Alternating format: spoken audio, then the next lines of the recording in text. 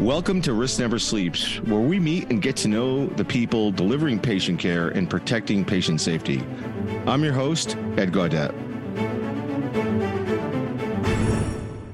Welcome to the Risk Never Sleeps podcast, in which we talk to the folks that are on the front lines protecting patient safety and delivering patient care. My name is Ed Gaudet. I'm the host of the program, and today I am joined by Mike Durezzo, Executive Director of Security and GRC at Wellstar. I'm happy to have you here. I love your background. Love to drill into learning more about what you've been doing over the last couple of years. So why don't we start off with your current role and tell us about the organization you're in. Sure. So Wellstar Health System is one of the larger healthcare providers in the state of Georgia. We do a wonderful job. We're based out of Marietta.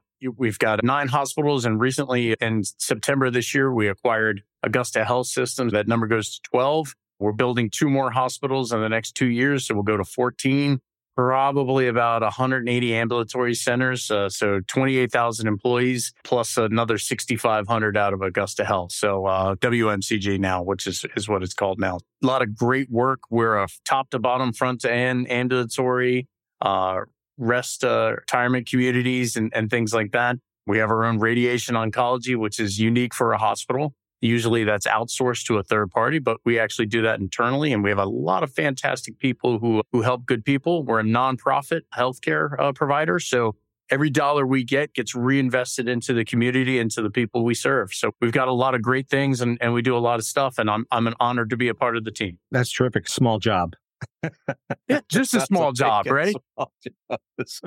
So what's a typical month look like for you? What do you focus on? Yeah, no typical months. Healthcare. There's another executive director who owns security operations and digital forensics and incident response, DFIR. So I own everything except that. And usually what does that mean? And it's governance, risk, and compliance, and then vulnerability management, penetration testing, project management, business continuity, and then, staffing and information security projects. My job generally involves getting involved with IT and with operations and with people, answering questions like, how do we do this? How can we do this? How can we do this safely and securely and keep our patients' data and information safe? How do we protect our people, our team members?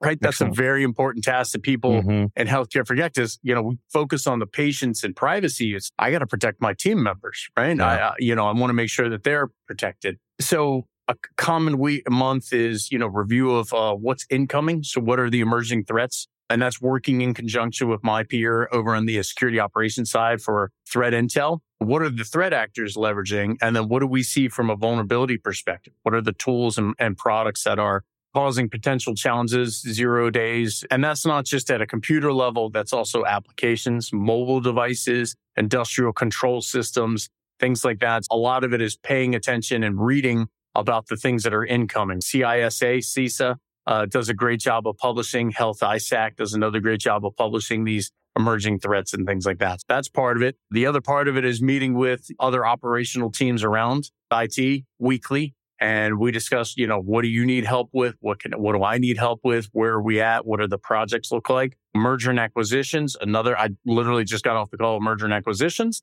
Because we're a large healthcare provider, we do move around and acquire other businesses and merge with other businesses. This is an ongoing thing that never goes away.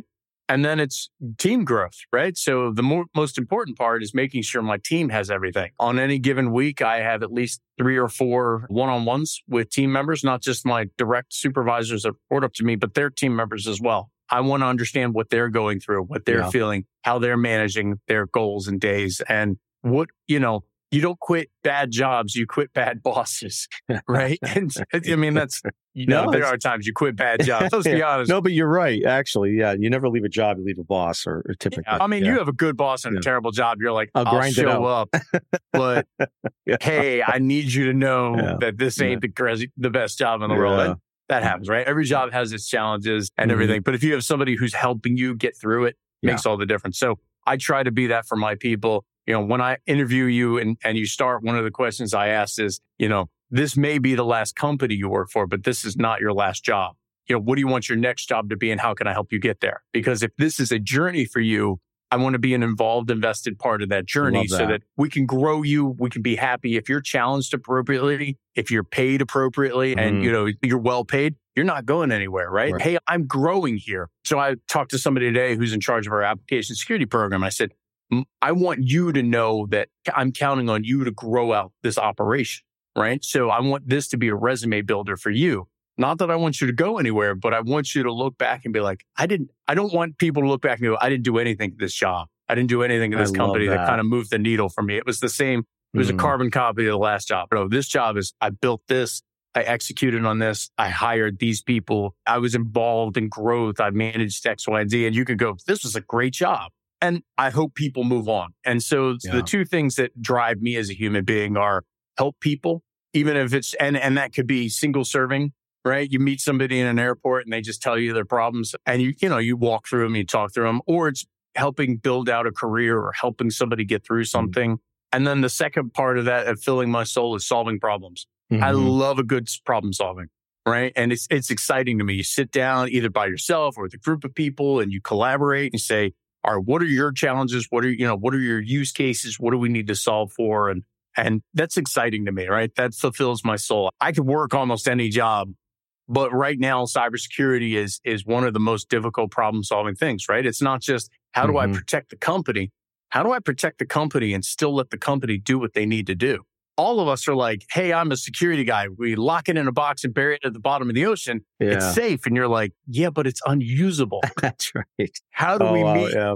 How do we meet the two of those? Amen. So those are what we share a lot of things in common. And you're so right. Getting that balance between enforcing proper controls and enabling the business is so important. And if you don't do both, you have an imbalance. And you've got to understand the business and the needs of the business. And it sounds like you spend a lot of time doing that, which is great.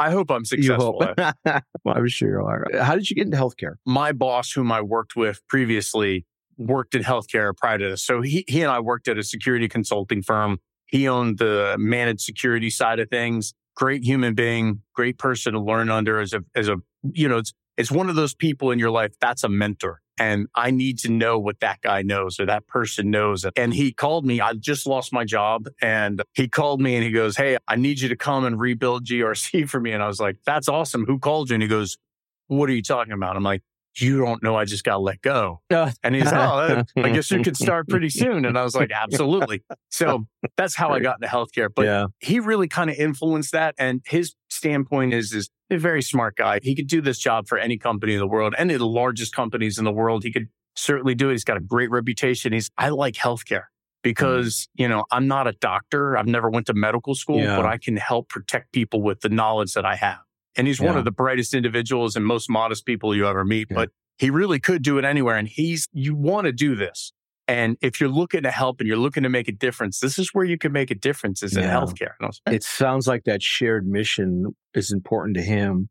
What does that mean to you?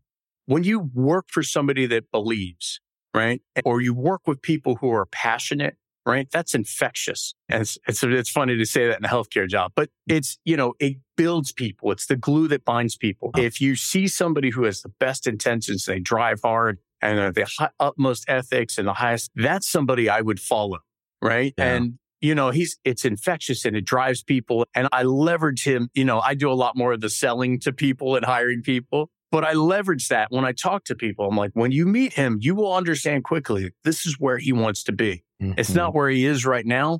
He's one of those people, I want to be here. I want to be here and solve problems and be a part of the solution.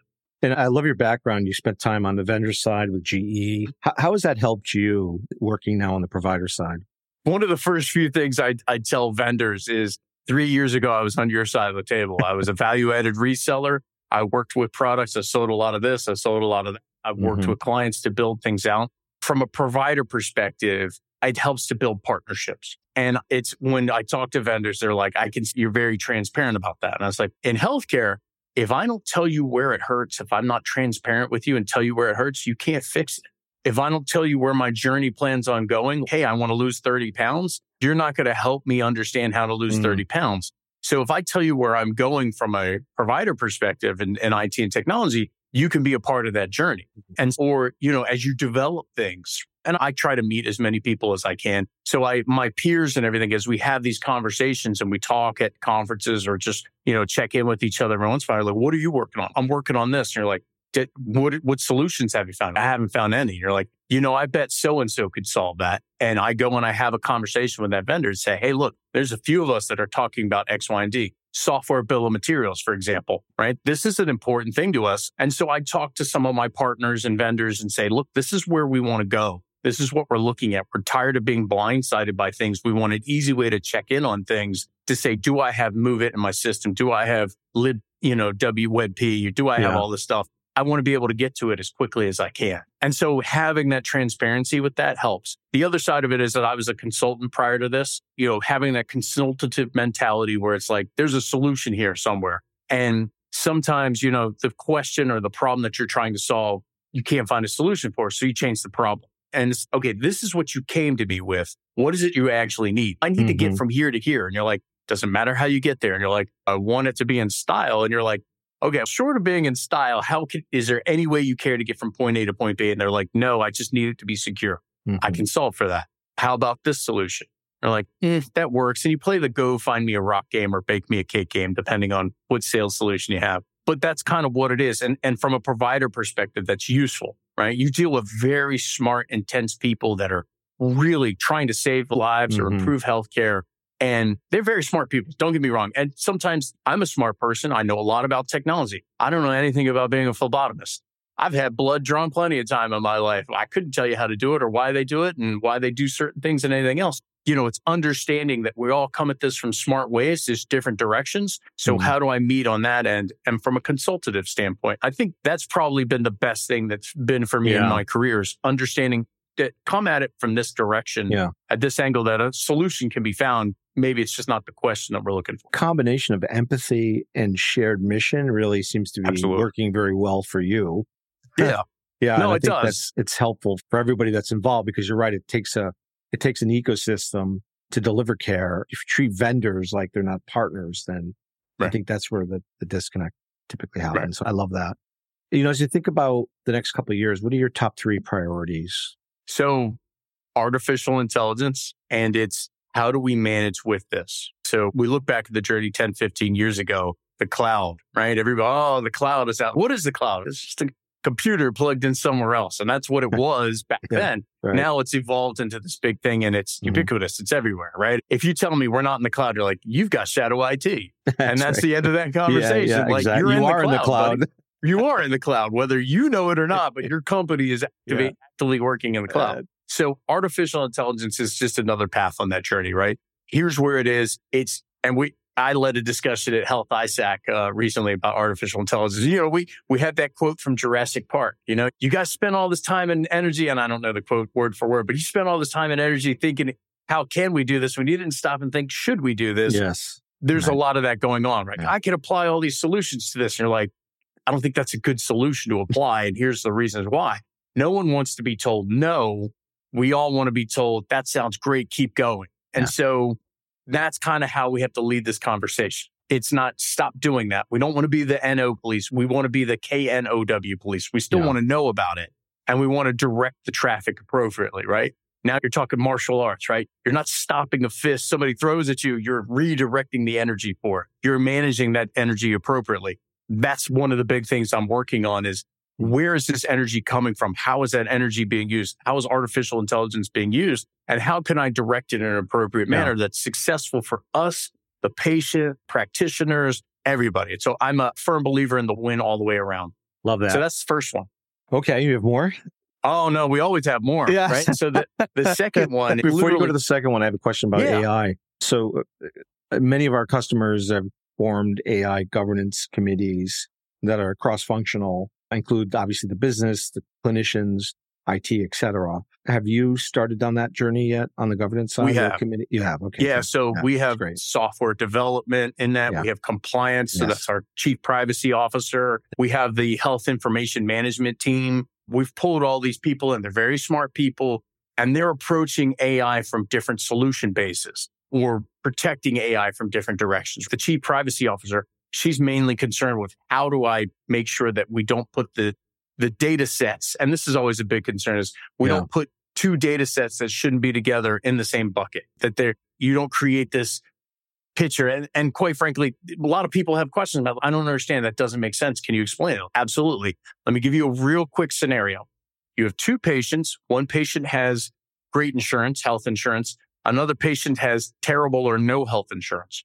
Both patients have the same problem, the same healthcare issues and everything else. What you never want to have happen is a doctor to go, which one of these two has a better chance of survival because they have the better health insurance? Hey, that's a terrible scenario to be in. Yeah. So those kinds of data sets, maybe you don't want together because it may skew a doctor's effort, right? Even unconsciously, it may skew someone's effort in protecting that person. So that's one prime example of what we're trying to do to avoid.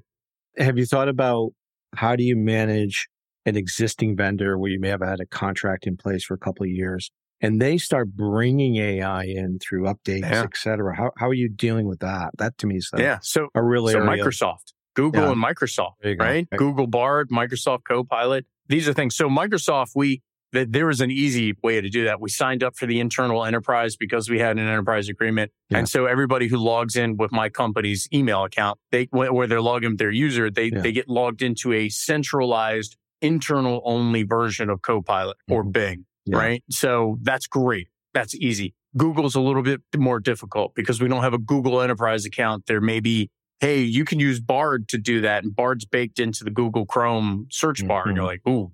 Okay. So we are revisiting that. We are understanding a lot of it is just awareness and just letting our team members know, here's why this is a bad idea. I know it's tempting. It sounds great, but here's why you got to be careful. You have to look out for this, be aware of this, be cognizant of the challenges that this may create.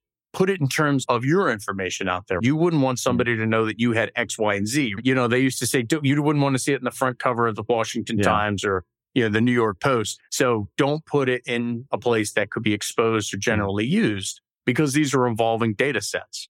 Think of MySpace and Facebook 15 years ago. Everybody's My who? Yeah, I know. Yeah, dated. I just dated myself. Yeah, the point is, though, these vendors, they come and go. You got to be really careful who you trust your data with. So absolutely. Really great points. And we're seeing things like in contracts, right? Where you get a discount from a vendor and they're like, here's what we're asking for in return. You're like, all right, give it to me. And it's like, you can't share this data set with any other vendor because they want to build out their AI modeling, their large language model on your data. And they're giving you a discount for it, but you can't share that data set with another LLM. And you're like, we're already in breach of contract because I guarantee you that, to your point, Ed, there's other vendors out there who are using our data sets. And that's another challenge. It's just like, no. So we have to be cognizant of contracts. Priority 2. So software bill of materials. I mentioned it already. How do I understand the evolving landscape of what this is? So it's no longer, hey, the problem is your Google Chrome browser hasn't been, has a 0 day. It came out last couple of days. It's a component within the Google Chrome. And you're like, ooh, I don't know if we're using that. And I had a conversation with the company and I said, hey, we're getting this vulnerability. It's showing up on our scanner. And they're like, we don't know what you're talking about. And I'm like, here's the directory path for this jar file. And they're like, we've never seen that before. And you're like, it's in your install directory. Like you can see it says software, name of software company, name of application /install. And it's in your install directory. And they're like, yeah, we're going to have to get back to you on that one. Oh, man. This isn't a small company. This is a very large company that lots of organizations outside of healthcare, including, use. And I won't dime them out because they're still figuring out this problem. But we can see this. And they're like, boom. We don't know. about that. Software bill of materials is a big thing. One of the conversations I've had with my peers is, how far do you go? When is far enough? And you're like, I'm legally required to publish at 2 layers down. I don't use it. Well, what if it's 3 layers down and it's easy to hit? And you're like, I see where this is going. How far is enough? Yeah. So I'm working with some vendors and some products that are kind of doing this, and we're investing in organizations that kind of do this. Cool. Again, it's an evolving landscape, right? It's just coming out there. So the third priority is biomedical. In October, the Patch Act went into effect. And so the FDA has published reports that says, thou shalt keep security up and running for your product. It's a collective problem. It's not their problem. It's not her problem. It's not his problem. It's all of our problems. So vendor, manufacturer, you need to help out, right? You can't just say, you know what, we're just going to stay here on MySQL version 5 for forever and ever, even though it's been unsupported for 5 years. You're like, you can't do that anymore. The blast from the past. I wish I was kidding, Ed. I really I know. I've seen it. No, I've seen Windows 95. And so you go to I'm these sure people is and they're out there like, yeah, we're not going to update this. And you're like, okay, I'm going to provide you with 2 things that are not going to make you happy. And my next step is to start having conversations with people that are going to make your life very difficult. Yeah. And they're like, whoa. And you're like, no. Like, if you're doing that to me, what are you doing to the small companies? Exactly. Right? What are you doing to the small mom and pop shops who are just like, are you going to go to another vendor? There's no other solution out there. And that's why these companies are kind of, they've had a stranglehold on them, right? There's 2, radiation oncology products out there that are the 2 main ones used. And you're like, because all the other ones can't afford to get licensed by the FDA. What we say goes, and you're like, okay, what if I turn the FDA against you? And they're like, you wouldn't do that. And you're like, I will to protect my patients. Yeah. And so that's where we are today. That's the third big one is, and I want to be partners with and I've told these manufacturers, I'm like, I want to be a good partner. I had one manufacturer who didn't have policies. And they didn't have policies. Wow. And I'm like, I will write your policies for you. That's a good partner. I mean, honestly, I told their VP of sales, I'm like, hear me out. I will give you canned policies and help you complete these. Because they were like, we're getting high trust certified. And then 5 minutes later, they tell me they don't have policies. And I'm like, there's no way you're going to get high trust certified, my friend. Like you lost out of the gate. It's managing with these new expectations and fixing this and living in the new world, right? It's not just you have Microsoft and we're going to own you. But you have this tiny little component. Maybe you've heard of it. It's called, Move It. And you're like, I have heard of that. It's an open source tool or it's a component of this X, Y, and Z. And that's how I'm going to overcome your security operations. Yeah. And certificates are important, but oftentimes people hide behind them. How do you get around that? So we have that honest conversation. Hey, you have your high trust certified, your SOC 2 type 2 certified. And, a lot of times my peers are like, oh, they got a SOC 2 type 2. We'll just take it. You're like, did you read what that covers? Because I've had companies go, I've got a SOC 2 type 2. Great. Let me see it. And they're like, you need an NDA. I'm like, I'll get you an NDA. Here's your NDA. Let me see it. And they're like, here you go. And you read it and you're like, this has nothing to do with the product or services you're selling. Oh my God. Are you aware of that? And they're like, yeah, but they could be applied to everything. And I'm like, yeah, no, that doesn't fly. Your funny. Operations over here in India are not the same operations in Argentina or Mexico. Right. That doesn't fly. We ask the questions. We leverage a vendor risk management platform, much like in your company. Mm-hmm. And we ask those questions. And honestly, you have to ask the questions. They can fill out a questionnaire, a 30-minute conversation. You can start to smell, right? As my friend Eric Zinn will say, it's a faint waft of sewage. And you're like, a faint waft of sewage. I love that. I love that. I got to remember that. That was sharp and poignant and unpleasant. Let's dig down a little deeper into that area. That's great. So tough couple of years with the pandemic. What are you most proud of personally and professionally? So I went from driving about 10,000 miles a month to a grinding hold of never leaving my house except for flying every other month down to headquarters. I'm proud of the team members that I've left behind at the former organization I worked with that adapted. For the first year of the pandemic, as a security services branch in the org, we were busier than ever. You had people going, I don't have a business continuity plan. And literally, I had a pharmaceutical company right before the pandemic. You need a business continuity plan. We're like, yeah, we were told we kind of needed one. And why do we need this? And I was like, there are lots of reasons. And I listed global pandemic as one of them. And the guy who works for a pharmaceutical company was like, a global pandemic, really? And I was like, there's the bird flu, the avian flu, and the swine flu, and these things could get bad. 2 months later, Ed, he calls me and he goes, make it up. Did you bring this on us? And I was hope like, you played the lottery after that. I probably should have.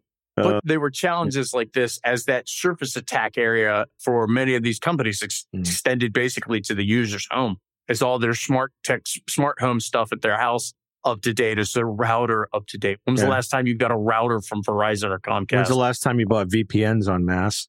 So that was fun. Hey, you couldn't sell Zoom licenses fast enough. Oh my gosh, for all these education people, they're like, I need Zoom. What's Zoom? And they're like, oh, you don't. Like WebEx. We were giving WebEx licenses away for free just so people could get in and settle in because we had no idea how long it was be down. So you fast forward to a healthcare company during a pandemic. So a year into it, I'm now an healthcare provider and I'm a remote employee. All my employees are remote. And, we're navigating. So you start a new job in a leadership position. You've never met these people. You've never met your peers. I think how we adapted, and, let's be clear, human beings are one of the few creatures on this planet you'll find on every 7 continents, right? We are highly adaptable from negative 40 degrees to 125, 130 degrees in the desert. We are highly adaptable creatures that can deal with high levels of stress. It was amazing to see that in action and unfortunately be a part of an active participant in it. But I was proud of the people I worked with who just dealt with it. And they'd come to you with problems like, I need this hardware piece to work forever. And you're like, all right, let's see what we can do. I need PPE developed on a 3D printer. The ingenuity and innovation that came out of that was incredible. Yeah. Necessity is the mother of invention, right? That's right. Frank Zappa reference there, mothers of invention. Very nice. There you go. Okay, let's get into it. Outside of healthcare and IT, what would you be doing? What are you most passionate about? Yeah, I do like music, but I'm terrible at it. I'm an awful musician. I want to be passionate about it. I kind of think of Sherlock Holmes playing violin, right? Like he's just terrible at it, but he puts his heart and soul in it because it helps him think and relax. Yeah. I'd like to do a little bit more of that. I have a children's story. I know that's bizarre, but I have a children's story in my head that's been there for 15 years that I've been cultivating that I'd love to publish and get out there. But at the end of the day, if you ask the question, hey, if you won the lottery, what would you be doing? I'd still help people. I'd have some kind of organization that provided help for somebody on some level or something. It feeds my soul. And, I've met people who have all the money in the world or, all this and that and the other thing. And they haven't tapped into what feeds your soul to wake up in the morning and get up early and do things and reach out to people and be uncomfortable, right? If you learn to embrace being uncomfortable, that's a human being that is unlimited potential. It's the Buddhist way. Right? Embrace your dread. Yeah. Absolutely. Embrace your dread. That's a fantastic state of mind.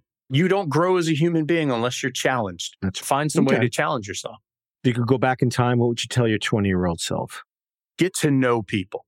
And I think that's a power that I've learned later on in life is expressly learn how to be present in the moment, be authentic. And I'd like to think I was pretty authentic as a 20-year-old. Be authentic, learn how to be a person, learn how to be part of the world. How can you don't be the person that people want to point at and be like, that guy's cool. Don't stress about that. I love that. Who do you want to be? Every morning you wake up, you have the power to choose who you want to be as a human being. Always choose someone who is better than the person you were yesterday. Choose a good person. Be a good person. Choose a good person. I love that. And am I perfect at it? No. Am I good at it? Some days, right? We all have bad days. Yeah. But, the 20-year-old version of me didn't have their life together, didn't know what they wanted to be, didn't know what they wanted to do, thought they wanted to do something, crashed and burned a few times. I was working full-time and going to school part-time, going to college part-time, and it's don't worry about that. Get a sense of who you are, meet people, find mentors, mentor people, and just be a part of humanity in the collective. Be happy, pursue happiness. And I think that would have made me earlier. I'm a happy person now. It's not perfect, but be grateful is the other thing. The last thing is embrace gratitude, right? We all have hard lives, right? Every single human being has one thing in their life. They're like, I was overweight. I had psoriasis. I was this. I was that. I was not the right ethnicity. I was not the right person. I was not the right sex. I was not the right this. My parents weren't this. My lineage wasn't like, we all have some kind of burden or demon or something that changes who we are. But having that grateful mindset, right? Hey, you know what? I'm grateful for the home that I live in. I'm grateful for the heat that I have during the wintertime and the air conditioning in the summer. I'm grateful to have a job. I'm grateful to have knowledge. They can't take my knowledge away from me. I have a bachelor's degree. I have these certificates and stuff. Having that grateful mindset, I think, baselines me. It keeps me grounded where it's like, hey man, this could go away in a minute. When I was 17 years old, my house burnt down. Right to the foundation. And a week and a half later, I was in a massive car accident, which essentially left me with one pair of underwear, one pair of jeans, and one shirt to my name. Wow. And I had just graduated high school. And then 3 months later, I broke a toe in the accident. It's a long story, but I broke a toe in the accident. 3 months later, I had gangrene. I mean, it was a bad year. Wow. And, never lose your sense of humor. Yeah. Always be grateful and, be present, be authentic. Yeah. Those are the things that I would tell my 20-year-old self. It'll get better. I love that. It'll get bad. It'll get worse, but it'll also get better. Love that. So I've got to ask you this question. It's the Risk Never Sleeps podcast. What is the riskiest thing you've ever done, Mike? Yeah. So I saw that question. I heard that question looming. From my standpoint, the riskiest thing I've ever done, there's different kinds of risks. So we've all heard that story that, if your friend jumps off a bridge, would you jump off with them? And the answer is, yes, I have. And okay, well, that's a physical risk thing, right? So tell me about that. Did you go bungee jumping or? No, I was a dumb teenager and we just jumped off a bridge. Literally just jumped off bridges because it was fun. It was like a 35-foot drop into you don't know what, or a 58-foot drop into you don't know what. And you're like, yeah, whatever. You're 18, you're immortal and dumb. That's right. Yeah, the combination is beautiful, isn't it? Oh, it's beautiful. The stories you could tell. Every human being is like, yeah, when I was a kid. But there are things like I left General Electric. So I was at GE. I had a decent career there, right? I was 3.5 years in and I walked away from it to start a security consulting practice for a consulting firm. I could have been unemployed in weeks. I could have lost everything. I was making decent money. I wasn't making great money because I starting off and everything else, but I took that chance and I was a part of building something out with a group of people who are wonderful. Arnold Bell he left GE first, and then I followed him 2 weeks afterwards. And, we built the practice with him. And then Joe, my current boss, joined me and, we helped build it out even more. And then it was acquired by E+ Technologies. And that was great. Built something and it was successful enough that somebody else was willing to pay money for it. That was a risk. I could have left. I've been offered jobs while I was there the whole time. And it's like, at any point in time, I could have stopped and said, yeah, I'll do this. But I kept doing it. I stayed there for 6 years. I think the riskiest thing I've done was get complacent. But, if I had to ask, it's dangerous, right? It's being complacent. Just this is my lot in life. This is where I'll stay. Yeah. That's a risk. I was at a company called Microsystem. They're owned by Oracle now as a restaurant point of sale. And I traveled a lot and, I lost friendships because I just lost touch with people. And I stayed at that job longer than I should have. And that because I was complacent. And my wife was like, I want to leave. And so she got a chance to work at a university where she was an alumni from. And we had 13 days to move down to a new area, a new state, where the area had we knew nobody. Yeah. And we had very little money. And we made it happen. Yeah. But with that complacency, you think leaving everything behind and moving to a job is the risk. You're like, no, the risk is complacency. I love that answer. It's unique. I hadn't considered it before. I really love that answer. It's great. Yeah, no, really good. We talked about being grateful. So now we're going to enter into some of I'm grateful for music. So one of the questions is, you're on a desert island. What are the top 5 albums you'd bring with you? 5 albums. Yeah. Okay. So that's a tough one. Oh, I know. The easy choice would be greatest hits. No, you can't do that. No, I'm sorry. But you can't do that because there's some B-sides. You're like, they never made it onto the greatest hits album. It's my favorite song. Pearl Jam Versus. Oh, Dave Matthews. Oh, you can do live. You can do the Central Park concert. They're like movie soundtracks. So Pulp Fiction, Preacher Man. I mean, it has some great hits on there. And, so that's 3 right there. George Michael. I know that's random. I love George Michael. Yeah. So his Ladies and Gentlemen, which is a greatest hits compilation. Wham? Were you a Wham fan? Yeah. No, I love Wham. Not my favorite band, but as an artist and appreciation later on in life to see what he did and what he accomplished with Andrew and Wham and all the instruments he played and everything is holy cow. Just a beautiful vocalist and beautiful songwriter. He would write those songs on a fly. And there was a documentary where they talked about that. I was like, there are songs in here where you're like, you hear them, you're like, that's an awesome lyric. Yeah. And what's the story behind that? You're like, yeah, Michael just wrote that down while he was standing there. He wrote it, he sang it, liked the way it sounded, wrote it down, and re-recorded it. And you're like, That's insane. It's like style council. Have you heard of the style council? Yeah. It sort of reminds me of that same type of. Yeah. And so the fifth one, that's a tough one. So there's a lot of different bands that I grew up listening, but it's probably Creedence Clearwater Revival. Whoa, which one? Which album? It's the one with Fortunate Son. Cosmic. Yeah, I grew up on that. My mom would play that a lot and everything else. I think that and maybe Led Zeppelin, Four Signs, right? That's probably a neck and neck. Jimmy Page. Yeah, and Jimmy Page. He's the man. Listen to him. He's the man. Now, out of that, Ed, I'd miss out on all the blues that I love listening to. Howling Wolf and Popper and all those things. I'd miss out on the blues, but I think those are the five. Stones or Beatles? Stones. Yeah. Give me Shelter. Give me Shelter. One of my favorite songs to play on guitar. Me too. That riff is just haunting. It's just haunting. Yeah. It's terrific. Yeah, and Keith just had his 80th birthday the other day. Yeah, it's unbelievable. He's still outliving that Deadpool. Right? That's right. That's right. Yeah. Last question: what advice do you have to kids coming out of school or cyber professionals looking to pursue a career in healthcare?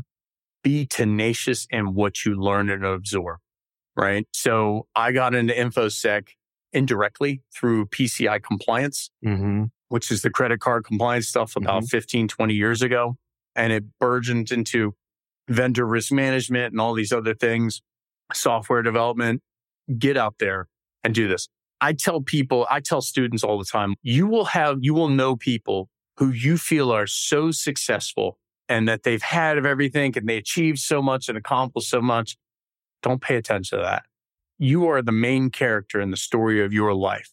Everyone else's story around you is just an outside character. What do you want your story to be? Worry about your story. And it honestly doesn't have to be about success or money or position or title. It's, do you have a wonderful family? Did you create a wonderful family with somebody else? Did you provide for them? Did you find that one person who makes you laugh every day that you could walk the path of life with? Don't stress so much about money or things like that. There are plenty of rich people who will tell you it's great. It solves a lot of problems, but it's not the answer. And hearing that it solves a lot of problems, but it's not the answer. You're like, what does that even mean? You're like, you'll find out later on in life. But I would just tell them, be tenacious and unending for your absorption of knowledge. Never give up. If you want to be in cybersecurity, you can never get up. You're never giving up reading. It's like being an electrician or an auto mechanic. You're never giving up learning. So if that's not something you're interested in doing or pursuing with just a voracious appetite, maybe this isn't for you. Be patient. God bless it. I am not a patient human being. I try so hard sometimes. And some people will go, wow, man, you really handle that when you're like, if you only knew the internal screaming in my head right now that would break glass. But be patient, not just with other people, but yourself, right? Don't feel like you need to push yourself. Drive yourself. Yeah. But don't beat yourself up for missing, right? Because failures are how we get better and help. I love that. And you invoked Walt Whitman, O'Meal life. I don't know if you knew that or not. There you go. That last line, that the powerful play goes on and you may contribute a verse. Yeah. Yeah. I love that. Yeah. And Walden too, Walden Pond. Anyways. Thoreau. But Monroe. Thank you. Thoreau. Yeah. Henry Thoreau. Thank you. Thoreau. Yep. But yeah, so and it was Immanuel Kant who says, you don't really live life through life. You live life through death. That's right. This is finite. Mm-hmm. You don't come back again. Nope. So make the most of it. Take risks. The biggest risk you can take is not taking any risks at all. Yeah. We're all going to fail. There are plenty of successful people out there who failed like no tomorrow.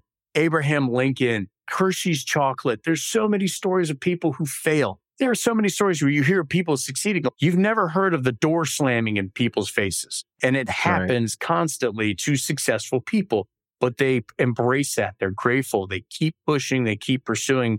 Be passionate. Find something you're passionate. Lock onto it.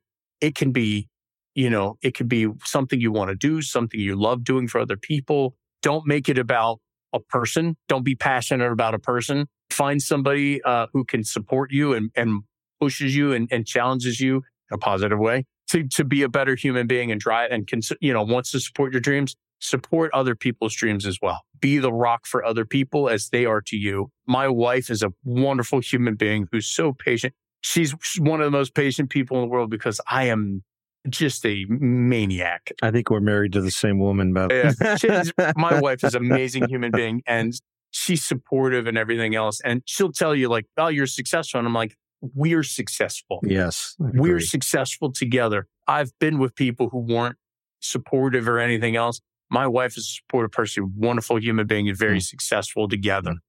Great way to end the podcast. Mike, thanks very much for being on today. Really appreciate your advice and your insight. This is Ed Gaudette from the Risk Never Sleeps podcast. And remember, if you're on the front lines, delivering patient care and protecting patient safety, stay vigilant because risk never sleeps. Thanks for listening to Risk Never Sleeps. For the show notes, resources, and more information on how to transform the protection of patient safety, visit us at Sensinet.com. That's CENSINET.com. I'm your host, Ed Gaudette, and until next time, stay vigilant because risk never sleeps.